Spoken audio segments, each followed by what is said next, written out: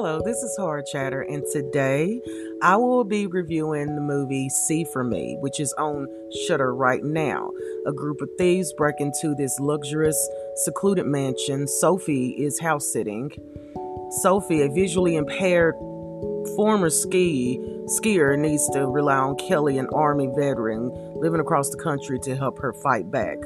Shudder exclusive. Now, the thing about this movie in particular is that there are other movies like this, okay? Where, the helpless blind girl needs help, defending herself against intruders in the house. In fact, if I'm not mistaken, Netflix did their own rendition of this. Sightless, I believe. And then there was a show that they did about that, which I haven't seen. Also the movie where the man is blind and he's fighting off killing intruders. So it's kind of cliche, okay?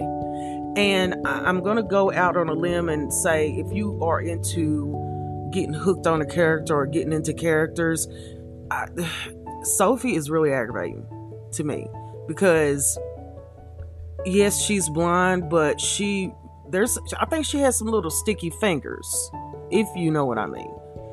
So that paints a different picture of Sophie. She goes from this victim to this, okay, is she really a victim? The ex-Marine who's helping her on the phone, I mean, she's cool. Kelly's a cool character. And when it plays out, you're just like, I don't know how to feel about this. Was it entertaining? It was cool. It was a cool movie. But are there other movies like this? Yes, there are. Okay? As far as characters building, not that much. Honestly, just if you have some time to waste, honestly, I give this one a 3 out of 5 skulls. Easy. I just think that we need to start being a little bit more creative when it comes to horror movies nowadays. You can't just keep rebuilding the same scenario and then sprinkle in a little bit of different, things in it to redo it. It becomes cliche, really.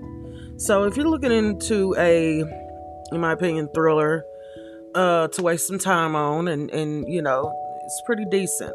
So until the next time, this is Hard Chatter. Thank you so much for listening. I'll talk to you later.